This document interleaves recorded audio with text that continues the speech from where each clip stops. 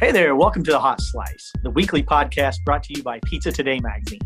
I'm your host, Jeremy White, editor-in-chief of Pizza Today, joined today, as always, by my wonderful and charming executive editor, Denise Greer. Hey, Denise. Charming this time. Hello. It's sunshiny day, so I'm happy. It is a sunshiny day. I'm happy as well, and I'm really happy about our guest today. John Arena is one of the cherished treasures in our industry. He is a bright, shining light, full of intelligence, optimism, know-how, just an all-around great guy who really understands how to make killer pizza. And so he's always fun to talk to. Yeah, and I love it because, he is the person that at Expo, people are like chasing him down the aisles to try to talk to him and kind of pick his brain. So I love that we get to sit down with him and pick his brain just with us and, no distractions. And we get to just kind of learn all about what he has to say. So it was pretty awesome. He's got a great story. He grew up on the East Coast, was part of a pizza family. His father and uncles owned a pizzeria in New York, if I'm not mistaken. He went west. Go west, young man. He went to Las Vegas in 1980, right as Vegas was about to boom, and he was in early. And I'll let him tell the story when we bring him on, but he experiments with his pizza dough, and he doesn't just stick to a tried and true formula for the ages. He is always playing and experimenting in an effort to get better. And that's really, really cool. Yeah, absolutely. Well, let's just jump right into it because it's such a great conversation. Yeah, let's get him on. John, we've got you on the line, and you are just one of the most sought after guys in the industry. Like, people chase you down to, get your knowledge. The first thing I want to ask is, what are the most common questions that you get from other operators or potential operators that you constantly, have a response for? Typically, naturally, the most common questions are obsessions about dough, because that's the great passion and quest of everybody in the pizza business. But other than specific questions about different types of dough and fermentation and different methods and ingredients, I get a lot of questions from what I call semi-pros or aspiring professionals about how to make that transition from being a backyard pizza maker or a family or a home pizza maker into the world of professional pizza making, which is quite different. There's a big difference between making pizzas with no time constraints for your next door neighbors and your kids and making pizzas professionally day after day after day. And it's emotional and physical as well. Being able to stand there for hours at a time, cranking out pizzas at full speed and then getting back up the next morning and doing it again and again and again, world without end, amen. Yeah, John, like you said, to make 12 pizzas poolside for your friends versus 225 pizzas on a busy night that are all consistent and look and taste somewhat the same. What is the big difference? How do you achieve that consistency that you have to have in a commercial setting? Of course it's practice, but but more than that, it's mindful practice and organization and understanding that there are time requirements that affect what your process is, and it's really about, of course, all cooking is about mise en place, having everything in place and ready to go, and having as many dress rehearsals as possible. Chris Decker and I, we work together every day for the last 25 years, and we have a saying: never do anything for the first time for the first time. I love it. I like that. And some people, they get into making pizzas professionally, and they basically unlock the doors, and they've never done any dress rehearsals. Right. So they don't, they're completely unprepared for the pressures and weakness, and it exposes a lot. So the weaknesses that real commercial pressure puts on you, and also the expectation level of somebody who's buying a pizza versus the expectation of somebody who came to your house to have a party and eating a pizza are completely different. And I think that happens a lot. You see that with food trucks. where a person transitions from a food truck, that they get great feedback from their customers at their food truck, and then they transition to a bricks and mortar, and they're like, they're in a different world, and they're saying, well, I'm making the same pizza, how come it's not resonating? Well, in a bricks and mortar, the expectation level is a lot different. Mm-hmm. The level of service has to be stepped up. The expectation of the quality of the product has to be stepped up. People eating pizza out in the sun in a parking lot and talking to their friends is a lot different. It's a lot different environment than being in a pizzeria where you really have to be at the top of your game every pie. Mm-hmm. And then you add on to go and delivery on top of that, and delivering a quality product that's going to sit around for several minutes before people consume it. Right, and that's a whole other world also. And you even see that, especially with the response to the pandemic. You see guys that had never done takeout, had never pushed delivery, and they had to make this pivot on the fly. And some of them struggled with it at first, but in the end, the people that are really dedicated, they're gonna. If they were great in one environment, they're going to be great in another environment. They're going to learn how pretty quickly. Good point. John, when did you first begin experimenting with blending flours and different dough techniques? A lot of people find a formula that works for them and they achieve some consistency, and then they want to make no changes ever.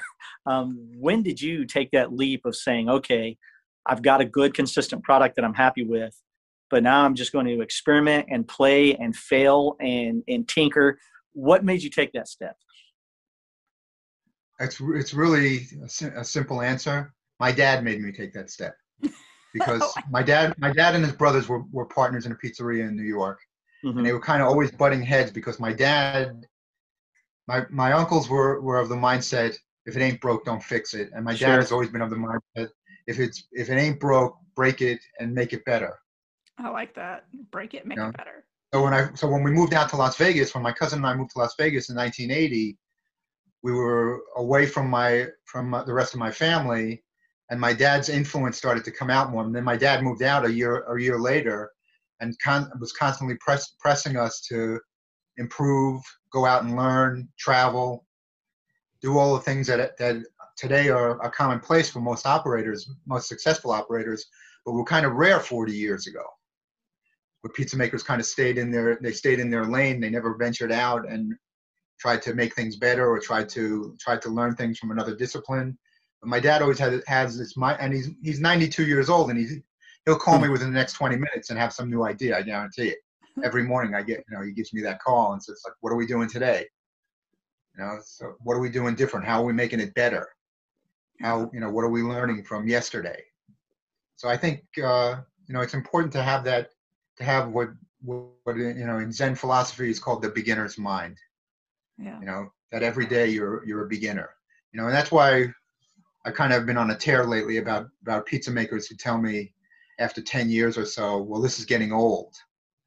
How does it get old? If you approach it as if every day is a new opportunity, every time you touch a dough ball, a new opportunity to do something wonderful, and to learn from what you did up to that exact moment when you take that dough out of that tray and start to extend it. If you have that mind that today is different than yesterday, and there's something to be learned from every experience, and you bring what you've learned up to that moment to what you're doing and translate that into the food, it never gets old. You never get tired of it. Denise, I love the humility, and more than that, the inquisitiveness, the curiosity, I've done this for a long time and I'm good at what I do, but I want to get better and I want to learn something new. I want each day to be a unique challenge. I love that. I don't think enough people in this industry have that. It's that thirst to be a lifelong learner, right? You get that. I mean, look at some of the people that are having influence right now that are relative beginners, in a sense, guys like Derek Sanchez, Derek Tung, guys that are always learning, always trying to improve, and bringing a different perspective because of their backgrounds and because of their own particular vision. So you get a guy like Derek who hasn't been making pizzas for that long, but look at the impact that guy has had. Yeah. Absolutely. And then you get other people that are, I just got off the phone with Brian Spangler. still always trying to improve, always trying to tweak. And this guy is one of the best pizza makers I know. Mm-hmm. He's always trying to make it better. Yeah. You know, and the really great ones have that in common. And the really great ones, you know, Tony Gemignani, he sweats every pizza as if it's for his first day in business. You watch him in his restaurant. He does. And watch, he agonizes over every single detail every time. He's not walking around, you know, the best in the business, and he's not walking around saying this gets old. Mm-hmm. Absolutely. Performance Food Service is proud to deliver high-quality products, innovative technology, and custom operational solutions to restaurants of all sizes across the country. The flagship division of Performance Food Group, with deep roots in the restaurant industry, Performance Food Service has been the exclusive distributor of the Roma family of brands for more than 65 years. This signature relationship has allowed Performance Food Service to become a leader in the pizza and Italian segment of food service nationwide. Figuring out how to do delivery right can be a daunting task, especially when it comes to third-party platforms, in-house delivery, contactless solutions, and POS functionality. Fortunately, the innovators at PDQ have developed the Delivery Toolkit app, a convenient single source that can measurably enhance all aspects of delivery while saving time, effort, and costs. Rooted in metrics, the multi-integrated PDQ Delivery Toolkit is a must-have resource for your store. Learn why at pdqdt.com or call 877-968-6430. That's 877-968-6430. If you watched the Last Dance on ESPN by chance, the documentary about Michael Jordan and what led to his greatness, and it was how driven he is, how he took everything personal. Everything was an affront to his greatness. Everything was a challenge to how good he was, and he took it personally, and he was going to be better than you at all costs.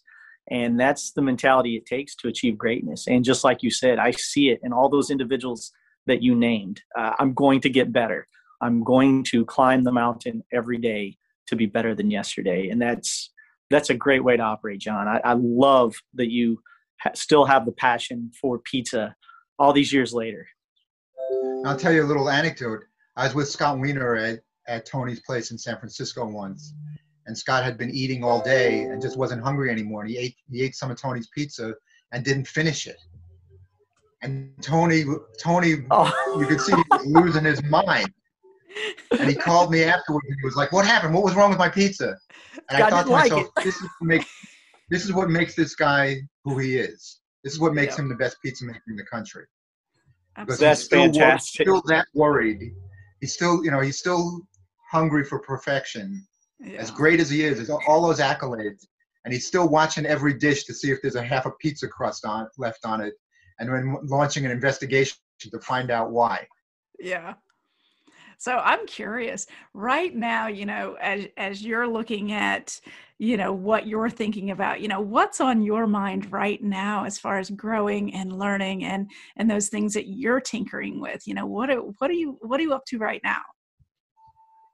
Right now we're developing another pizza concept that was inspired by work that I did with a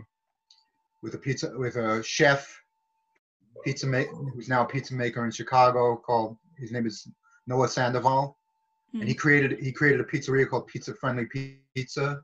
Yeah, which is basically right now in this incarnation, it's basically a window in an alleyway, and he's had tremendous success doing Sicilian pizza by the slice, with a real artisanal. And he's a Michelin star chef, so he put that perspective into it.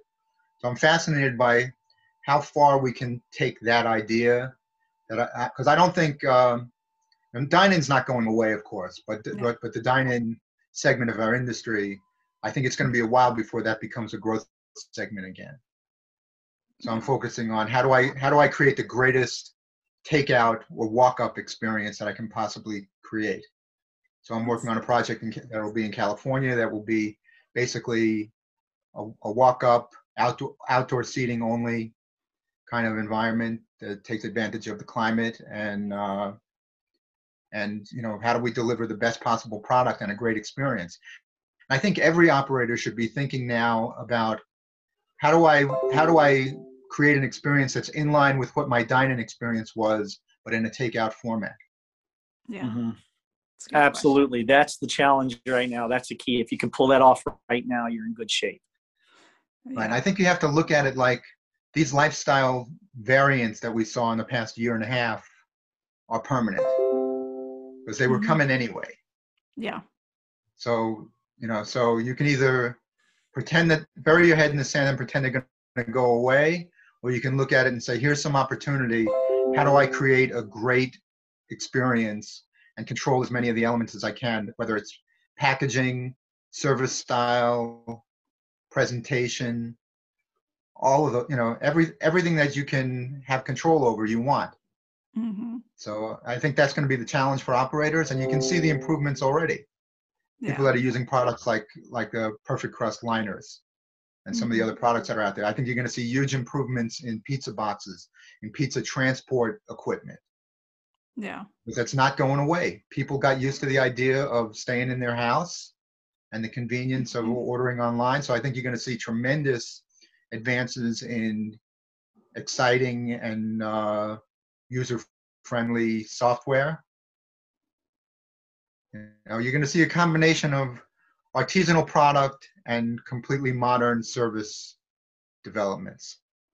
Absolutely. Yeah. What's the cliche, the old saying go? I'm gonna get it wrong. Something to the effect of necessity is the mother of invention, or something like that. But basically, what's going to happen here is innovation is going to occur out of sheer necessity right now. Mm-hmm. Right, and it's so important to not be in denial about that. Yeah. We had these wonderful artisanal pizza makers, people like Roberto Caparuccio, Chris Bianco, Jonathan Goldsmith, who did not emphasize at one time takeout and delivery.